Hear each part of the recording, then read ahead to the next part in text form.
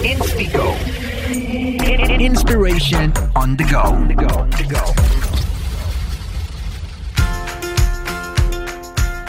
Halo Inspigowers, di tahun 2020 kemarin kayaknya banyak banget nih yang tiba-tiba punya ide untuk bangun bisnis. Nah sekarang gimana nih bisnis kamu? Apa kabar? Udah berjalankah atau udah dapetin profit berkali-kali lipat? Asik. Tapi nih ya, ada yang perlu kita sadarin kalau semakin pesat bisnis kita berkembang, semakin cepat juga adaptasi-adaptasi yang perlu kita lakukan.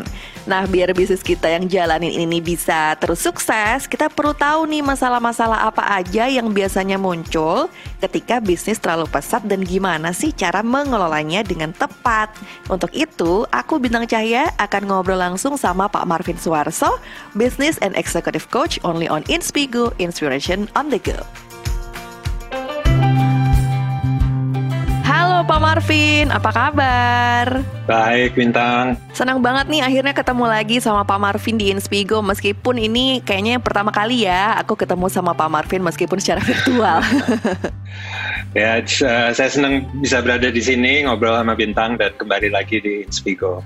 Ya, ini topik yang kita akan ngobrolin menarik banget nih Pak Marvin, dan aku cukup curious gitu ya kalau ngeliat-ngeliat nih sepertinya Pak Marvin di masa pandemi kayak gini nih aktif sharing-sharing ya, bisnis di YouTube, terus di Clubhouse juga.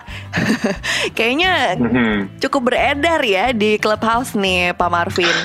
Pengen tahu dong Pak, gimana sih pandangan Pak Marvin ngelihat perkembangan bisnis sekarang ini kayak gimana sih? Oke.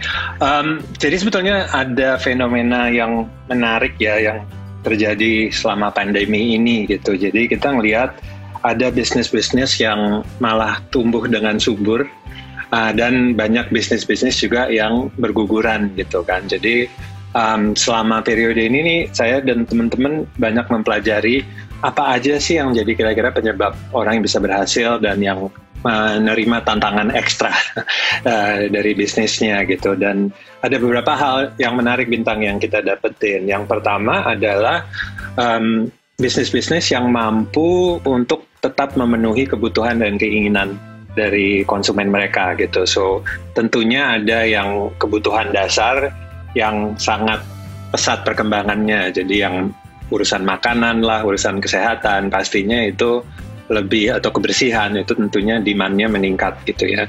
Tapi ada juga banyak bisnis-bisnis yang kita nggak pikir bakal berhasil, tapi justru bisa berhasil karena mereka dengan tanggap mendengarkan seruan dari para customer-nya mereka. Karena misalnya contohnya bisnis yang di dunia beauty lah gitu ya.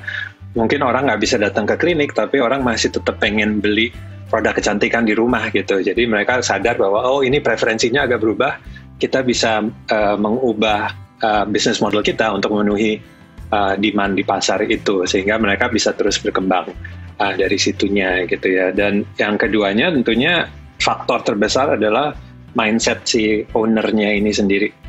Jadi ada orang yang ngelihat situasi seperti ini peluangnya apa, atau ada orang yang ngelihat situasi seperti ini tantangannya kok banyak ya, kok susah ya hidup saya ya.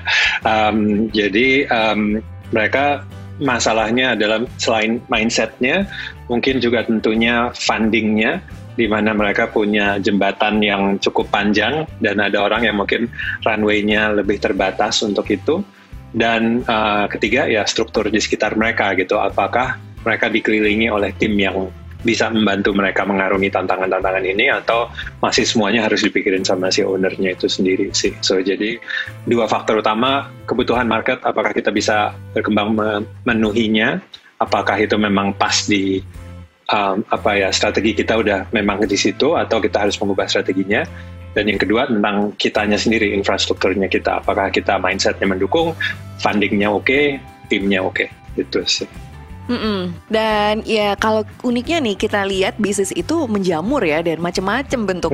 Kalau Pak Marvin sendiri ngelihat pertumbuhannya ini lebih cepat yang SME, small medium enterprise, atau yang startup sih Pak Marvin? Tergantung ya, ujung-ujungnya goes back to ownernya lagi gitu loh. Jadi ada owner yang memang dari mindsetnya segala sesuatu harus cepat.